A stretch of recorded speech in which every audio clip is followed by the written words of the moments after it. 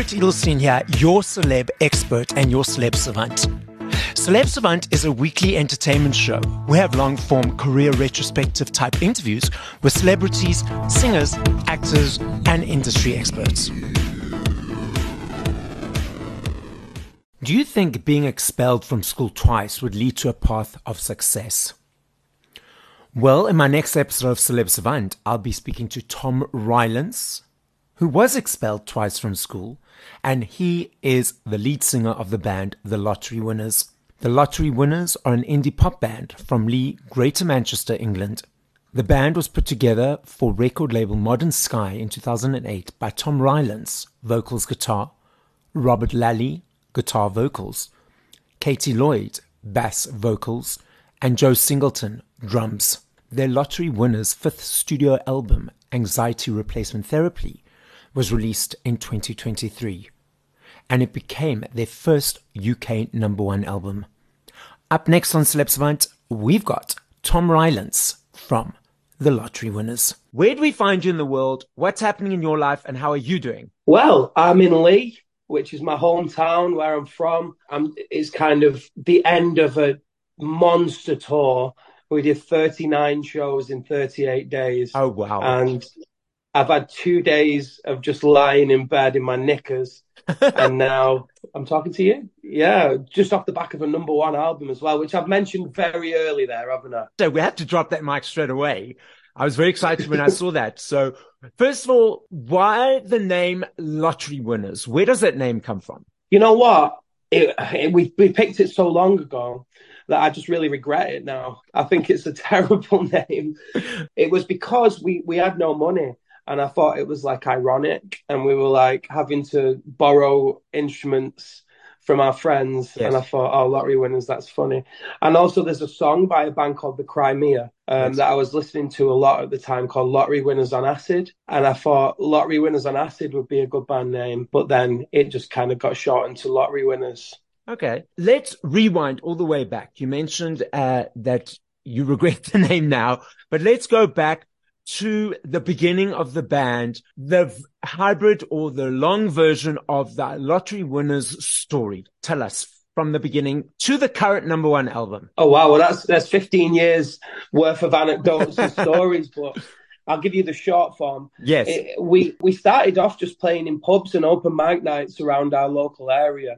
And for some reason, our local area, I think it's perhaps because the schools aren't great. There's just this really high concentration of really creative people and really great musicians. And I think because people didn't pursue academic exploits with their lives, and they poured themselves into guitars and bass and drums or painting or photography or videography or whatever. I've got a lot of really talented friends.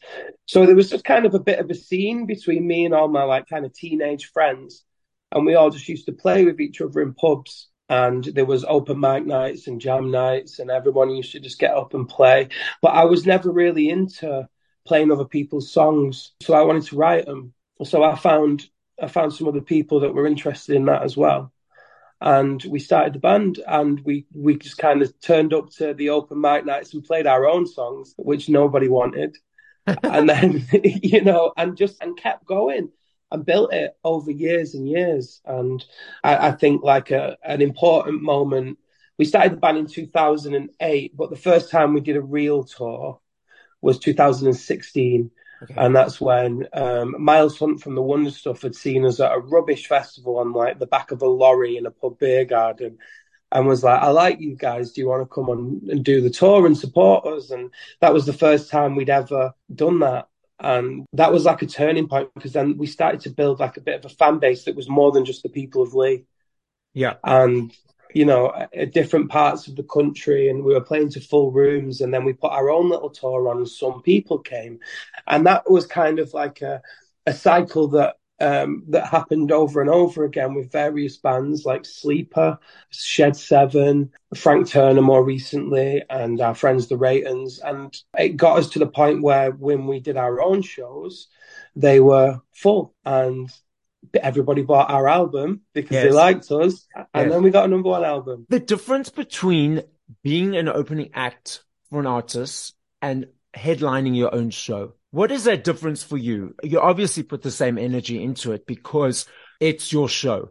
But how does it feel being the opening act compared to your being in the headlining? It's different in many ways. I think it's a completely different approach as a support band because you know that the people there don't know you and you've Yes. got to kind of win them over. So for me, I always want to try and win people over in the first 10 seconds. Okay. And I think if you can do that by making them laugh or breaking the ice, then you're on to a winner from there. So that's like my personal challenge as a frontman is to try and break the ice and make people laugh within the first kind of 10 seconds, and then you're all good from there. But I think it's kind of strange now because we're at the headline gigs, everybody knows like every word of every song, and that is just it's overwhelming sometimes. Like Yeah. it makes me feel famous, you know. It makes me Yeah. feel like a proper band. It's a bit more of a challenge maybe when you're on the support shows, but I like that. I've never shied away from it. I know some bands that absolutely hate the support acts Yeah.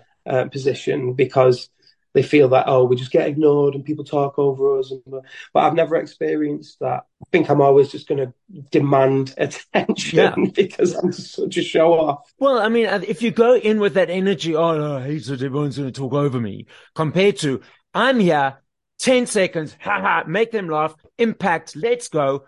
That's what will happen. So you're creating the vibe, you're creating the energy from your perception and behavior towards it, I believe. And you have the correct perception and behavior. So that's fantastic. But now you mentioned that from 2008 through to 2016. 2016 is when you did that first support act. So for those 8 years, what kept you guys going? And like, was it the passion?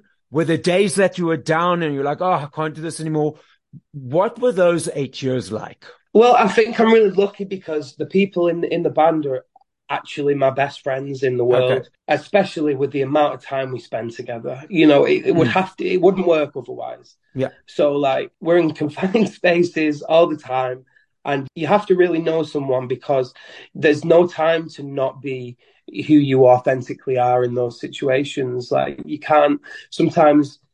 Sometimes people naturally you'll put like a bit of a front on you'll pretend to be nicer than you are or whatever, like, you know. But like in that environment we all know each other 100%, and if I didn't have those people around me, I think we would have all stopped a long time ago. But we just have so much fun, you know, like genuinely have a laugh, and it was for a long time just more of a passion than a career, and then all of a sudden it kind of got more serious, and we all just were like, right, well, we obviously have to quit our jobs and put everything into this now because this is what we want to do with our lives. So yeah, I mean, there's been many times. There's been a lot of times, even more recently than 2016, where we thought, oh, we can't do this anymore, and it's been Mm. tough on the mental health and everything. But that we've always pulled through. I think it's like a unique bond that I have with the three of those, Mm. and Tristan, our manager, because the whole roller coaster we've been on together, the whole ride. So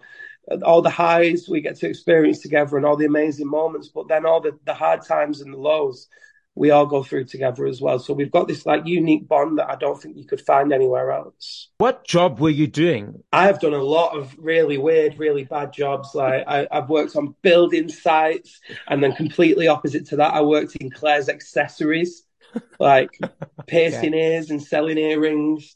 I used to write CVs for the job centre and like Oh, help okay. people get jobs. I've worked with kids like myself that had been kicked out of school, you know, that didn't really fit into the mainstream Mm. educational system. I put on creative classes and taught them how to rap and like record rap music or Yeah. make a video or do stop motion animation. And that's something I'm passionate about. Like, I think that just because somebody it doesn't fit into the mainstream Oh, educational system, it doesn't mean that they're a write-off. There's just other ways that people can learn and express themselves. exactly. So that brings me, I don't know if you've heard of, it's very interesting. You going there, so I'm going there. So for the listening audience, something for you to Google, something to educate yourself on. I don't know if you are aware of the term indigo children and crystal children. So Indigo Children, and I can feel you and I'm an Indigo, you're an Indigo. So Indigo Children started being born from 1975 onwards, Crystal Children more recently. So these children are very unique, very different, and they don't fit in, and they're always asking why, and they're always questioning and why this and why that.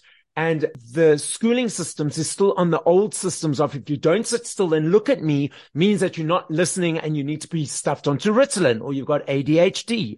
And Indigo Children and Crystal Children are able to draw and move and puzzle and still absorb the information that's being sent to them. There needs to be a transition because more and more of the people out there are Indigos and Crystal Children, and they need to understand that so that they're not, because they're not sitting still means that they're not relevant, that means they need to be kicked out. So it's very interesting conversation to have around, is the schooling system these days for everyone? And it's not, because a lot of people struggle with it. Absolutely. And I was one of those, and I was expelled from like 2 schools, and that it left me and that's something you take into adulthood, because it Yes. left me feeling like a broken person or a bad person, Yes. because I didn't fit into those kind of situations. So yeah, I think that, I mean, I'm hoping it's better now. I don't know. I've not been to school for a while, but I'm hoping it's better. I'm hoping it's better now. So when we finish this interview, Google Indigo Children. You'll have a lot of aha moments, and a lot of Okay. things. A lot of things will make sense for you.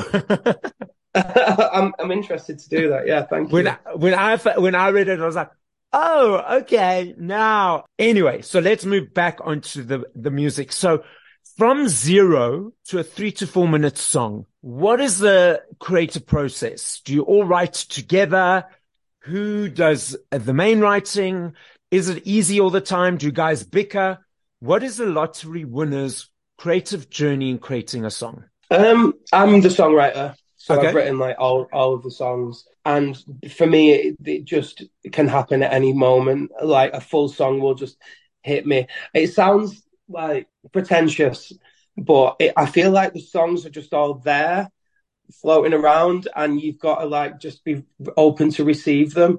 And sometimes you'll just pick up one and you receive it, and then it comes through you, it's like I'll express how I've been feeling, Yeah. and sometimes I'll read it back later, and I'll just be like, oh, that makes sense, Yeah. and it's like, but yeah, so I'll write a song usually in kind of a rough form, and then I'll bring it to the band. Yeah. We used to write a lot more in a rehearsal room with instruments, but then when lockdown, all Mm-hmm. that stuff, that stinky stuff, which I hate talking about, but Yes. it did change the writing process. Yes. Now I kind of write a lot more. I like sketch an idea, and then when it comes to actually painting it, I'll get on the computer and I'll Okay. record it all and Mm. Is produce it? it, if you will. I've interviewed now over 100 artists for the podcast.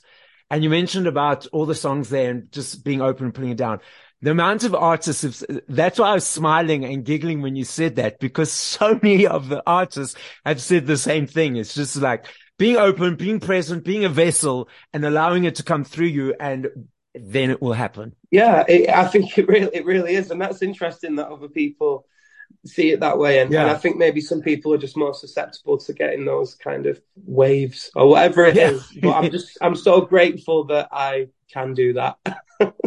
Back in the day, way, we had vinyl, we had cassettes, we had CDs. Those are all making a comeback. I'm not sure if you're aware, a couple of years ago, first time in 21 years, CDs had an increase in sales. Last year, vinyl, 5.5 million sales in the UK alone, the most since 1990. I love me a CD. I love the holding of the something, the journey of getting it, the journey of listening to the whole story of the album. It's a thank you to the artists for putting all the hard work into what you guys do.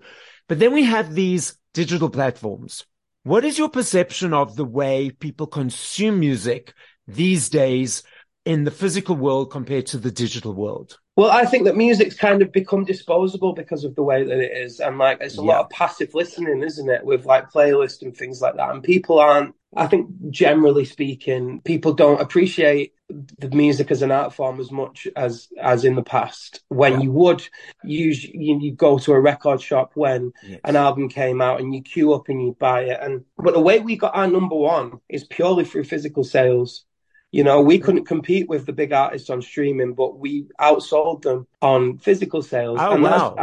I think that's because we cared about the album Yes. as a piece of art, and we cared about the formats that we were selling. And because just for some reason, our fans seem to be like minded people like us. And I collect records and I'm a music fan. You know, I want to hold an album in my hand and in my heart. You know what I mean? Yes. I want to take that with me. And I've got like a thing about the music industry. Like, I think it's always had to adapt throughout the different stages of it. So Mm. even when music was originally recorded, whenever that was, you know, back in the 30s, people said that that would be the death of the music industry Yeah. because nobody would go and see the performers anymore. They'd just listen to it at home on the phonographs. But obviously Yes. that was the birth of the record industry. And you know, later down the line, when cassettes came, people said, "Well, no one will buy records anymore because they'll just record it off the radio." But of course, that didn't happen. And then CDs came, and then Napster came, and LimeWire, and pirating, and you know, everyone said that would be the death of the music industry Mm. because now why would anyone buy it? They'll just download it on the computers. But then Daniel Ek came along, made Spotify, it made it convenient. It was like convenient pirating, wasn't it? It was like you have access to everything, Yeah. but you got to pay £10 a month. Mm. And so I feel like the music industry is still on a transitionary period of trying to find out where the artists fit in to this whole streaming world, because at the moment financially it isn't great Yeah. for musicians, but it's just something else that we need to adapt to. As much as I'm saying it makes music disposable and disagreeing with it, like I'm a Spotify user and I think it's incredible. I think it's amazing for discoveries, for Yes. discovering new bands. And you know, can you imagine telling someone from the 1950s that you could have a device in your hand that would just give you access to all of the music, Yeah. just all of the music ever? And that's what it is, and it's a beautiful thing. I somehow disagree with you with all because I buy my CDs, but I've also got my Spotify account because I teach spinning classes and I create playlists for those. And I created Yeah, the playlist about, say, 4 years ago during the time we don't want to talk about lockdown because there was not much else to do. And I've gone back and I'm not talking about one or two songs. I'm talking about over 50 to 100 songs that I've gone back into playlists and now they're off the platform. They're like being removed. It was definitely there when I created the playlist. Now it's gone. Whereas if I've got the CD, I'll always have it and no one can take yeah. that away from me. I think that if it's a record that I really love, or if I discover something new, then I will definitely go out and buy it because I want to support artists. And also for me as a music fan, I want to have that Yeah, record in my life. Music's really important to me. It's like it soundtracks my life and my emotions. So I hold a lot of nostalgia and meaning to different exactly. records throughout Yeah, my life. So exactly. I want to have them. I read another article that HMV, they had that flagship in Oxford Street that didn't close down, but moved. But now because of the resurgence of vinyl and cassettes and everything, they've reopened now in Oxford Street again in London, the main store, and it's buzzing. So for us, go, go, go. Yeah, I mean, for me, that's one of my favorite things to do. Like, if I'm in a city, I'll go into the HMV and I'll find my own record. And Yes, I always have this like moment of like, "Wow, I'm in HMV," because that was the dream. You know, 'cause I used to yes, go to HMV with my paper round money yes, and buy a CD for the week and then listen yes. to it. You That's know, part of the and so journey. That's part of the exactly. experience. That leads me to my next question. Now, my recipients don't always like this question or this game, so to speak. I know if I had to ask you this question in 2 days, 2 hours, 2 weeks, I know your answer will be different every time. And I recognize it's not necessarily favorite, but if you had to put on 5 songs by other artists once we finished this interview, what would those 5 songs be and by whom? Wow. Okay. Well, I mean, like you said, it completely depends on Yeah. how I feel. But I'm going to talk about the 5 songs that influenced me as a songwriter, Okay. probably. Okay, Baz Luhrmann's Always Wear Sunscreen, Okay. or Everybody's Free to Wear Sunscreen. Okay. That had such an emotional impact on me when I heard that when I was younger. It's just a list of advice, and it's something that I've kind of taken the format and had to play with myself. I think that is just an incredible piece of writing. Mm-hmm. So that would be one. I Know It's Over by the Smiths, I think is the saddest song ever written. And I think there's a lot of power in the way that, like, that song makes me cry. And if you can make me cry in a song, Yeah. that, you know, that's so authentic and so real, Yeah. that that would definitely be one. Dan by Eminem, because I think that was just like, when I first heard that song, I was like, this song is like a film. Like, how is this song like a film? And I Yeah. just thought Okay. it was so interesting that Yes. as a songwriter, Eminem could paint out this whole story. And I just thought it was an incredible piece of art, that Yeah. song. Where am I up to? I'm up to three. The Boy in the Bubble off Graceland, Paul Simon. I think that is just an incredible song, an incredible album. And more production wise and sonically, I think that is just an outstanding piece. And then one more. Where am I going with it? Because there's a lot. My final one. Oh, it's hard. It is. I think I'm going to pick Tunnels off Arcade Fire's Funeral album, Okay. because when that album came out, that was one of the albums that really changed my life. I was just like, wow, this is astonishing. Just the pure sonic and everybody on stage, and it felt like everybody in the room recording it. And I thought that the lyrics were great, and it was sounded like nothing I'd ever heard before, and it really inspired me a lot to want to make music. Tell me, what do you enjoy about performing live? Everything. I think that because I had such a difficult time at school, and I carried that through with me, I think I need a lot of affirmation. So, like, to be stood on the stage and being clapped at is literally affirmation. I mean, I just love it. I feel like an alien all the time in my life, except when I'm on stage.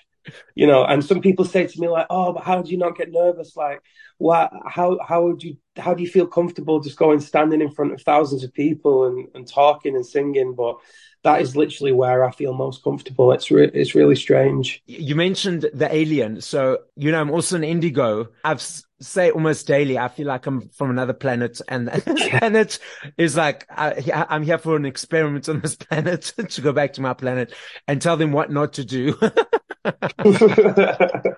Thom, the podcast is listened to throughout the world. As a final message to the listening audience, what would you like to say? Love yourself, no matter what. Always love yourself. You're the only person that will ever be you. So embrace it and go for it and do everything that you want. And it's possible as well. Even if you were just some ugly kid who got kicked out of school and didn't think you'd ever be anyone, here I am sat with a #1 album. And that's all because I believed in it. So as Thom says, believe in yourself, love yourself, go for it, and get to #1. This is Celeb Savant signing out.